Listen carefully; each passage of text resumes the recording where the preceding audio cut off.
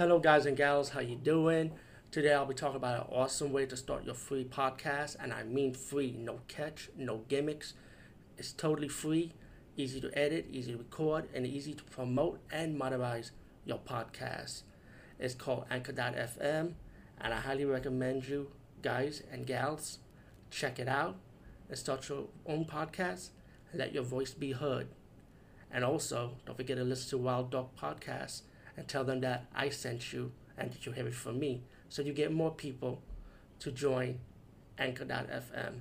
You will not be disappointed because they will also put your podcast in other platforms and then make it very, very much easier for you. Have a great day, everybody. Hey, guys and gals. So that we talk about the movie No Retreat, No Surrender Part 2. And if you hear any banging noise, it's the fireworks. If you haven't noticed, it's 4th of July today, guys and gals. But yeah, there was a few changes in my channels I was about to make, you know, with a character I was going to be playing, with the mask, with Ghetto Peace, with the mouth over it. But you know what, I'm still going to do that, but at the same time, you know what, I love to show my pretty face to you people. So, so right, change the game, right? So I'll be on and off. You know, this is like to cut on editing time, but it's just on the weekends. I have some time to spare. So fast forward the story. Sorry about that.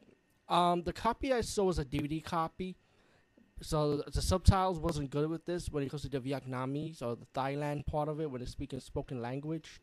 So bear with me. The movie's about this American guy played by Lauren of Avedon. If you're a fan of martial arts movies, you know who he is. He been do a lot of martial arts stuff. You might know him for like King of the Kickboxer Part One, and I think he was in Part Two also. But these movies had like different titles in it. You know, like No Retreat or Surrender Part Two. I think the original title for this movie was actually Raging Thunder, but of course you slap in Part Two to make it a franchise with Part One, right? Anyway, he went to Thailand. I hope I'm corrected, and to see his fiance, but also to see his friend. And he met up with Cynthia Rothrock's character, who's like a kickboxer, and he tried to ask her, "Do you know where my friend is?" And you have like a little fight scene with one of the Thai fighters. It's like a comical moment there, I would say. And then he ran off, of course, Thai girlfriend, and then they hook up in the hotel room. She gets kidnapped, and Lorena Vadon's character is like wondering like what the hell's going on, you know? And he gone to the house where she lives at. He found out that her family's dead. The cops accuse him for the murder, like, and then he makes his escape, you know, and he went to see and he saw his friend, and his friend helps him out trying to get his gold back, because you find out about the girl. Her father's like someone he got all his wealth. I think he escaped the Vietnam War, but he got like gold, like blood money gold, I would say, pretty much what it sounds like to me.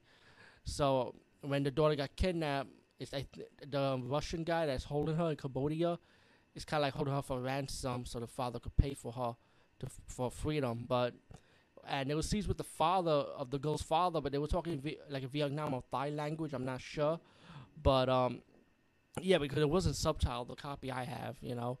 So, but I presume that he's not going to pay the ransom because she was still in prison in Cambodia with the Russian fighter and the Thai fighters. I mean, the Thai soldiers, Cambodian soldiers, excuse me.